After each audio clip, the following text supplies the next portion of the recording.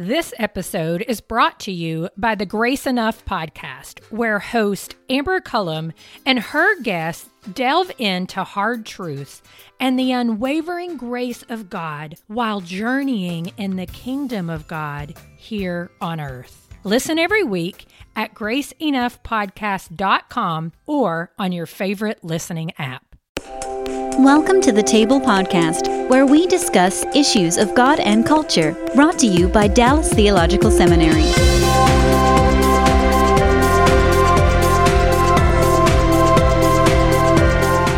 Well, let me flip the tables for a second, okay? We started off talking about, kind of what Anglos need to understand about what it is in the African American experience, and we've kind of come to how the gospel it takes us in a direction that at least gives us the potential for thinking about reconciliation. Now I want to step back out of that for a second and go to this space.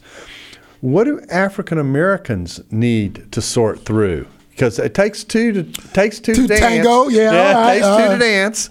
So what is it what would you say as a pastor, shepherding the African American community? What would you say to the African American community in terms of how they look at these kinds of issues? First of all, I would say to them that your blackness and all that means to you is never to trump your relationship with Christ, to the cross, or to the scripture. Mm-hmm. Because we are so culturally sensitive, oftentimes culture will trump the Bible. Mm-hmm. And once you do that, we're in a no man's land. Yeah, you're in tribalism. Yeah. So we will never solve anything. Yeah. Okay, so we've got to now bring our culture and our race under the authority of Jesus Christ. Mm-hmm. And that means under the authority of Scripture. Mm-hmm. So I slam that home all the time. Mm-hmm. We had a guy in our church, for example, who was upset because of the number of whites who are now joining our congregation. Mm-hmm. And he says, look, you know how they are. And if they keep coming in here like that, we're going to be in trouble. I told him, well, you better keep winning more blacks to Christ then, so we outnumber them. And he said, well, I'm leaving. And I said, bye. Mm-hmm. Because I can't let you dictate to the kingdom of God. Yeah. Now, maybe you had some bad experiences. Maybe you had some negative experiences. Okay, we'll work with you. But while we work with you, you can't dictate to the kingdom. Mm-hmm. And so what we have a lot of time are race baiters who want to dictate to the kingdom, and we cannot allow that. And I make that clear in our church. That will not be allowed here. Mm-hmm. So I think a mist in the pulpit is a fog in the pew. Right. So I think to get rid of this fog in the pew, we got to change this mist in the pulpit so that the pulpit is strong, that the Bible will rule. Now, secondly of all, you have got to be open to not stereotype as well. You can't just say, don't you stereotype me while I stereotype you. Yeah, right. I've got to deal with you as an individual, and I've got to now recognize that there may be some things in your background, there may be some things in your history that have colored you. And that for example, I had a guy who said to me, he called me boy. He called me boy. Now, all of us, that erupt. That's World War III. Yeah. To call me, I'm as old as you are, and you're going to call me boy, yep. okay? So now my defenses go up, okay? Because I've now stereotyped him as a racist. I've stereotyped him, in every way possible, okay? Because he called me boy, because that was a slave terminology. Right. Where the slave owner who was 50 years younger would call an older black man boy. Okay, so I'm hearing that. Okay, but then in the same conversation, while I'm feeling all this erupting inside me, a younger guy, an older guy came in, and he called him boy too, and he was white. That automatically calmed me down on the inside because I saw he was being consistent.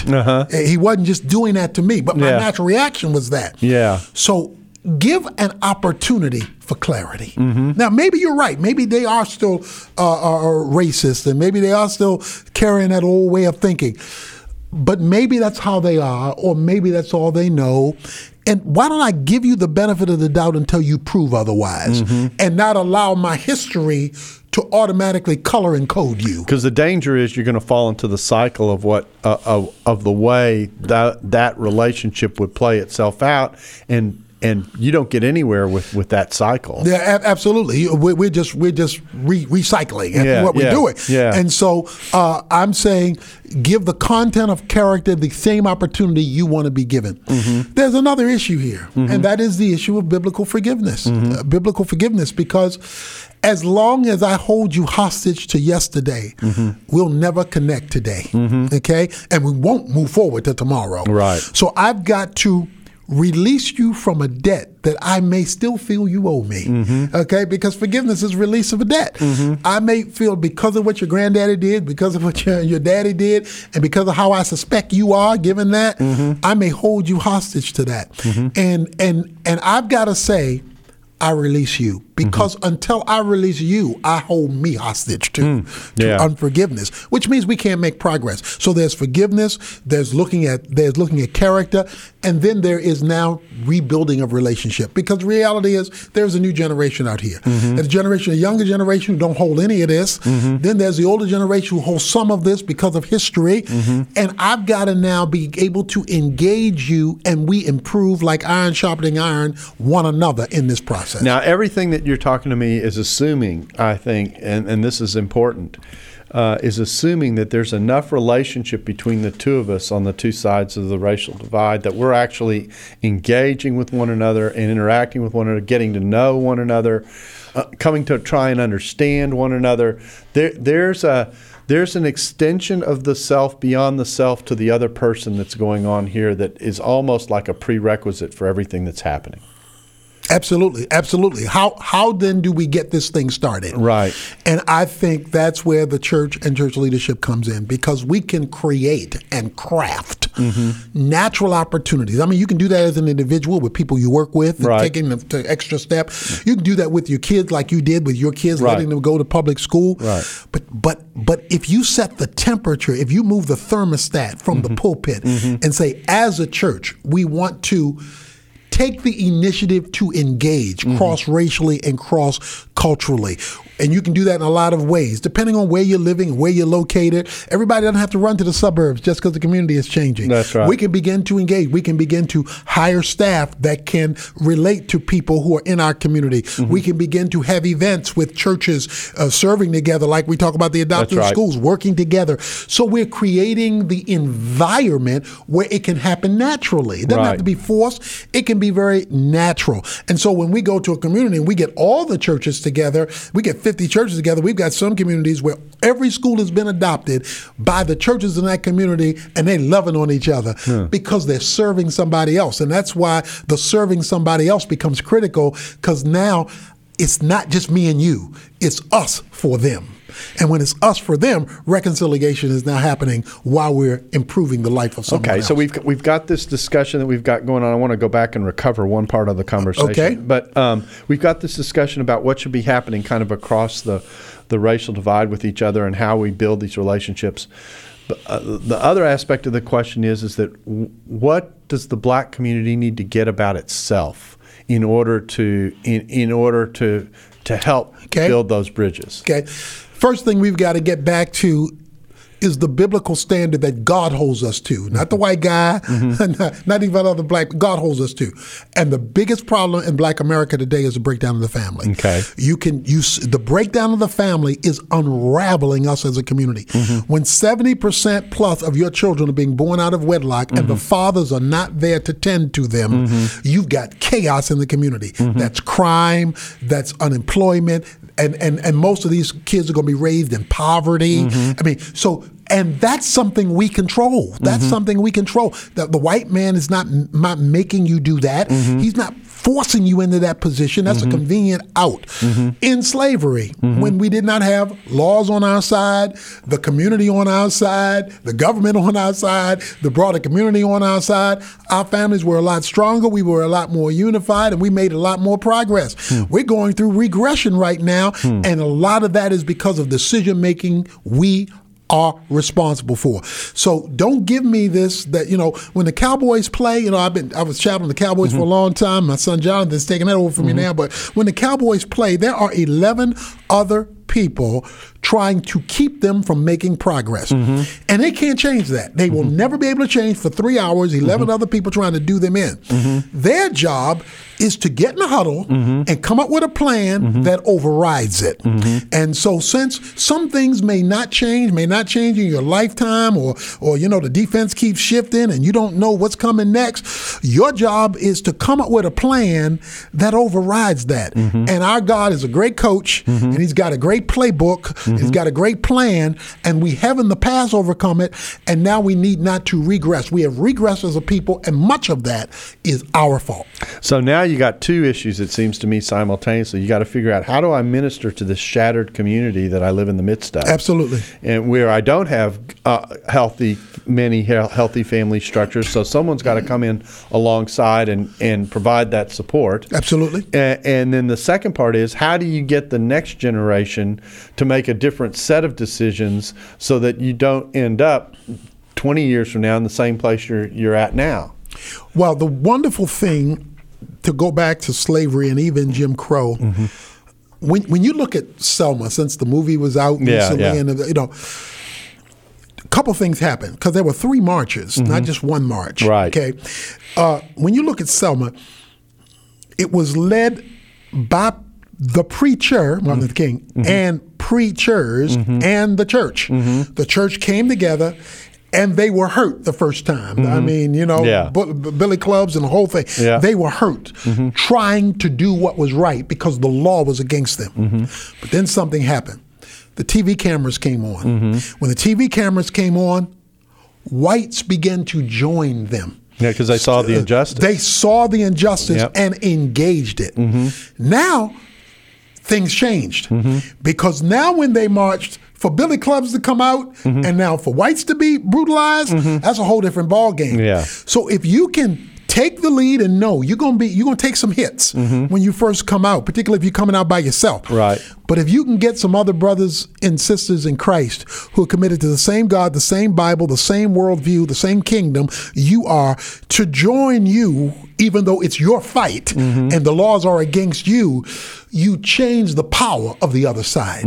And so that's why reconciliation is so important, even when it's black-led, because you change the equation of the fight. And so I am encouraging black churches to not become segregationists on our end, but let's engage good-intentioned folks from the other side of the railroad track to join us in our leadership and our fight to bring equity and hope and help to our community. And your church communities, I take it, are tasked with the really, how can I say this, challenging responsibility of becoming family to a lot of people who don't have family. Well, that is what God said. He says, I'm going to be a father to the fatherless and a mother to the motherless.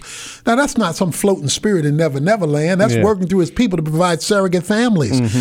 So what the church must now provide are surrogate families for those who don't have them. We've got to have men. We've got to train men and challenge men. And one of the things we're finding in our church is when men are challenged to biblical manhood, they tend to step up to the plate. It's when they're not challenged that they go to something that does challenge them. Gangs. Okay? The gangs are family. Right. They're wrong kind of family, That's but right. they're challenges. And men gravitate to the challenge. Right. And so the church, we've got to remove the femininity out of church when it comes to reaching men. Every now and then when my wife's doing something, she asks me to hold her purse. Now I'll hold it, but it don't feel right. It just don't feel right. And a lot of times church doesn't feel right to men because it doesn't have its masculinity tied to it. And so we got to attract men by calling men to manhood. And when you call men to manhood and they can stick out their chests and feel like, okay, this is for me, then it rises to a whole nother level. And that's what we're seeking to even equip minority churches to do. I'm reminded of what I consider to be one of the shining examples of this kind of an activity in our city. And you're very, very familiar with this, the planting of West Dallas Community Church. Sure. Which was, I think, probably one of the best examples I've seen in the almost 40 years I've lived in Dallas of the community coming together, going to literally one of the poorest spots in the city, saying we're going to try and change this place. And it was interesting the order that they did things. They built a church, they built a gym, and then they built a school. And that order is significant. And my basketball days are coming back to me. I was on the court representing the team from Trinity Fellowship, and oftentimes played you guys in basketball, your church in basketball. Oh, who won? Oh, it was tough for us.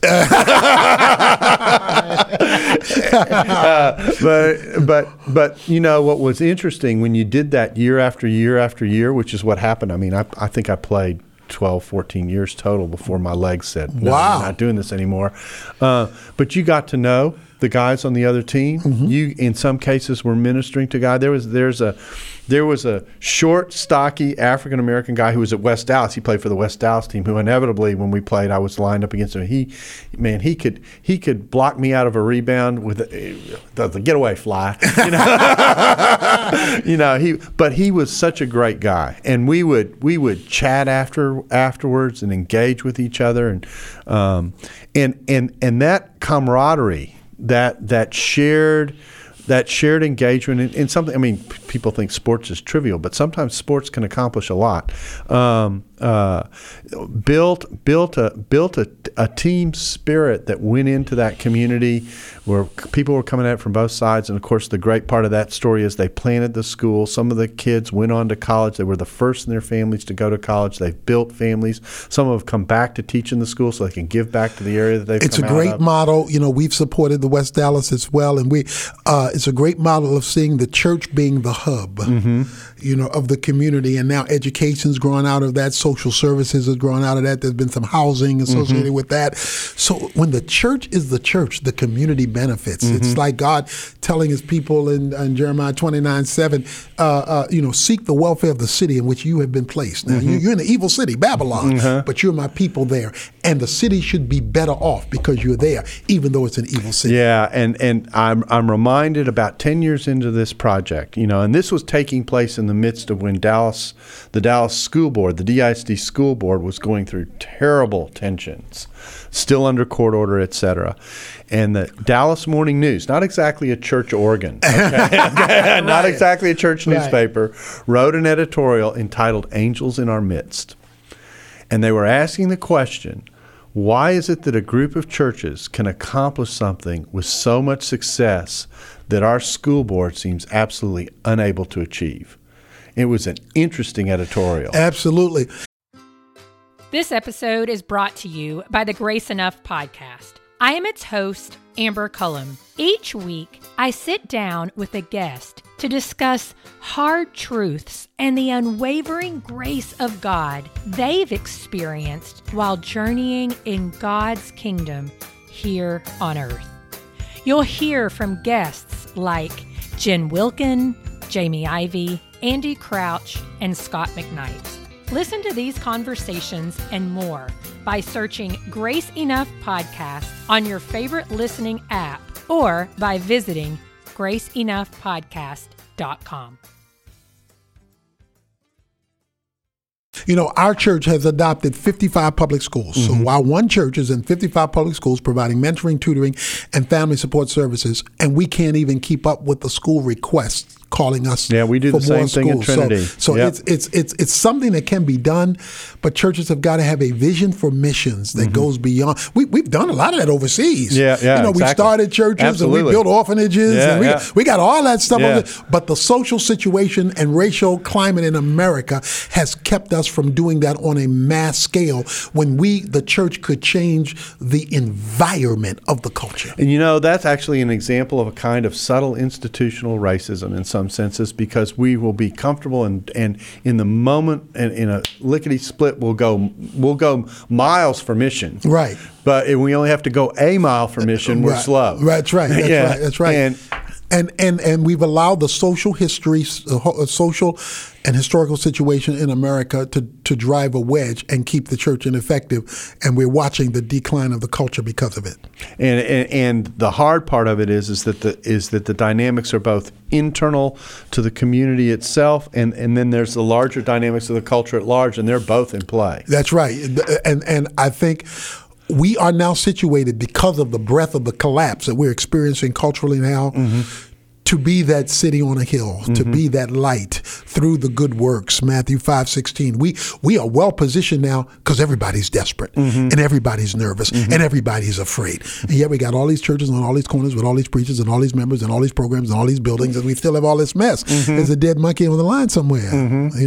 It is time for now the church to wake up, shake up, and take the move to the front lines. Okay, so we're coming up towards the end of our time here. So I kind of want to pull things together and kind of wrap up. So we've gone through the message, and now it's time to think through the application part of this. So what would you say? I'm gonna segregate this because I don't know how else to do it. Well, why? Well, you're using the right word in this conversation. Yeah. So what would you say to leaders of particularly Anglo churches about what they can do to contribute to this? And then I'll let you address leaders in African American churches. Okay. To the Anglo leaders, I would say to be now intentional about reconciliation across racial lines.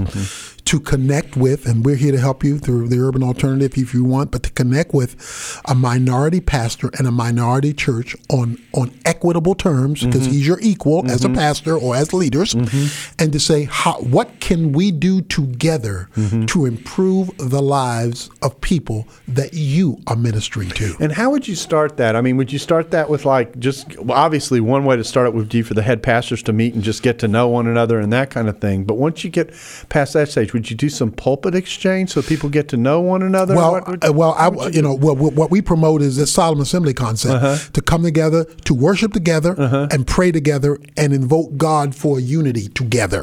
So you can do that between churches, or you can do that through a whole host of churches. Okay. So you do that. The pastors agree to it, so they meet first. They agree to it, so now their churches and leadership and congregation are meeting. Right. And so that will take care of that. Then you come up with whatever that project is. Our big thing is adopt a school. Right. And the reason, I need to explain why. Yeah. Because in that school, you have kids. Those kids have parents. That's family. Yeah. Church, school, and family make up community. Right. And you never run out because there are new kids and new families coming all the time. Right. So that's why but it doesn't have to be that.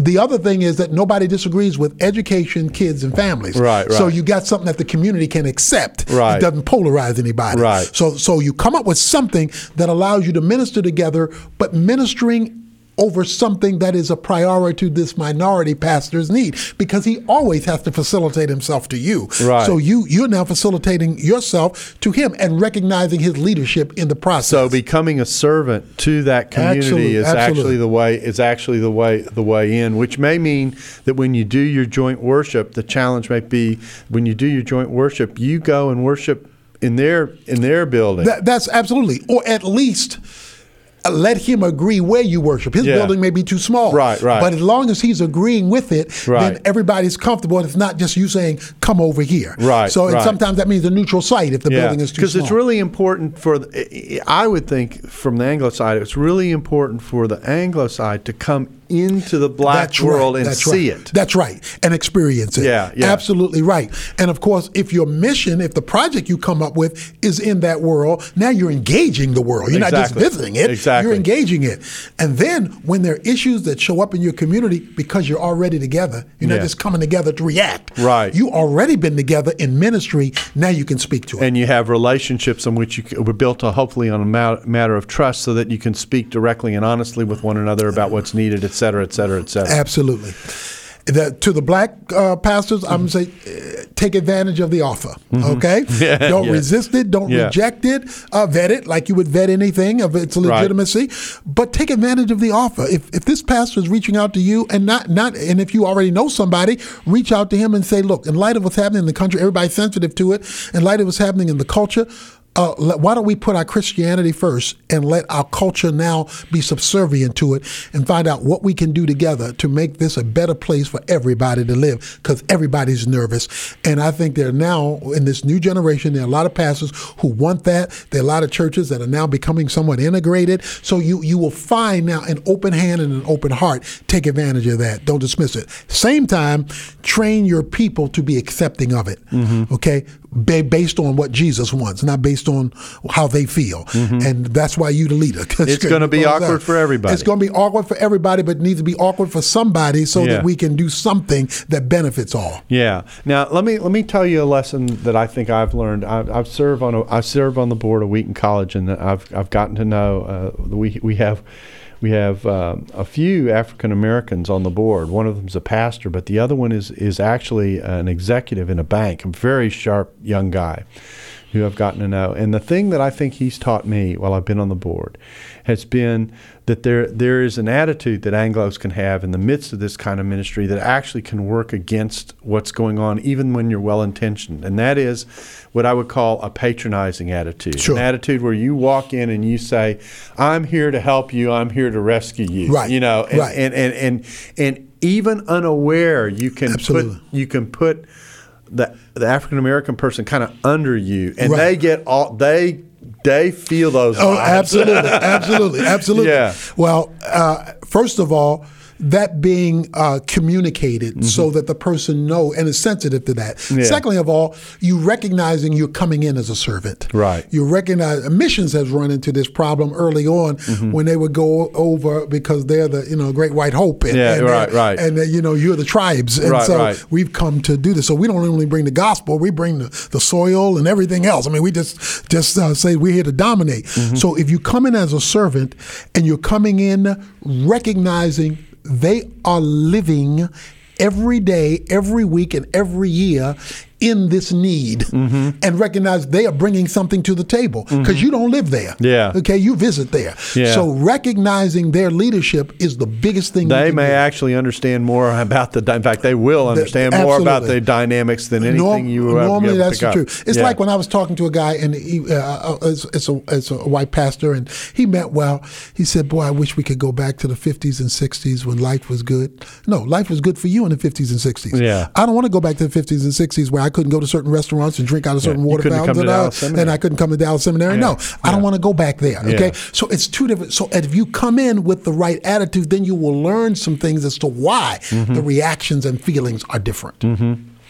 Well, Tony, this has been very, very helpful. I'm sure it's just the start of a conversation that I know it's a conversation we're going to come back to regularly on the table, because I actually think that one of the most powerful means that the church has to communicate the impact of the gospel is to demonstrate good first-class reconciliation. Absolutely. And to do it in a way in which it's clear that Christ has changed all of us, what we've come in with, and that we're going out different people than the way we came in. And in the midst of that interaction, in the midst of that mutual growth that takes place as a result, in the midst of developing that mutual understanding, et cetera, you have the opportunity to do and accomplish things that the old cycle just replicates and prevents from happening. Absolutely. And we're here to help that anywhere in this country. That's what our national ministry does. And so we're here to serve that goal, because I do agree. Tell us a little bit about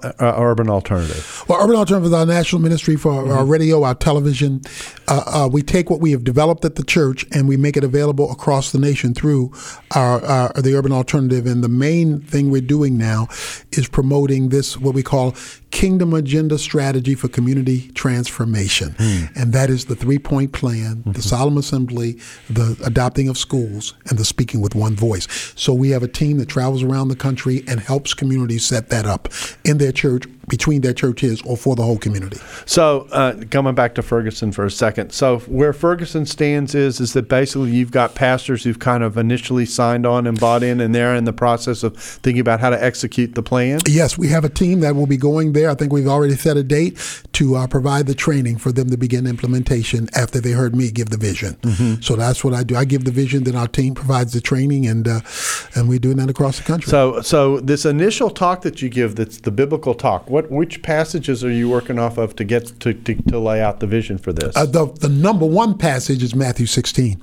The first use of the word church is in Matthew 16 by Jesus Christ. And he says, and I have a little spin that most people aren't used to, and that is the rock.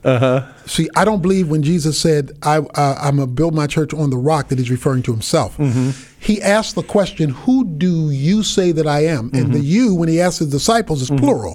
Y'all, if you were Texan. Right. Who do y'all say I am? We need a Southern lingo every now and then. That's right. So I'm saying, while Peter spoke up, thou art the Christ, he did not forget that the question was to the group. Yeah. And the Greek word petra for rock was used of a collection of stones that had been knitted together to form a rocky ledge or cliff. That's how it's used in classical Greek. So I'm saying when Jesus said, Peter, you're the stone, you're going to be my leader, but I'm going to build my church on the coming together of individual stones to make something bigger than any one stone, Peter, you could ever be on his own. And Peter says in 1 Peter chapter 2, verse 1, ye are all living stones come together to form one spiritual house. Temple. So I'm saying that what Jesus wants to build, he can only build in a reconciled way. So reconciliation builds the church, and the church then is handed the keys of the kingdom, and the keys of the kingdom gain you authority on earth. And so I take that and show how ministry is supposed to go with that definition of the church. That's great. That's great. Yeah. Well, again, thank you for coming in and talking with us about this. I'm sure I'm going to invite you back. Well, thank you. Because you're a good brother and a good friend, and it's great to have conversation with you. And this has been fun to do this. You know, we do this privately on a regular basis. Yeah, we do. And so to actually do this in public is kind of a nice thing. And so I really do appreciate your willingness to come. Thank you. Thank you, my friend. Yeah. And we thank you for being a part of The Table. This is The Table where we discuss issues of God and culture, and we look forward to seeing you again soon. Thanks for listening to The Table Podcast. For more podcasts like this one, visit dts.edu/thetable. Dallas Theological Seminary. Teach truth, love well.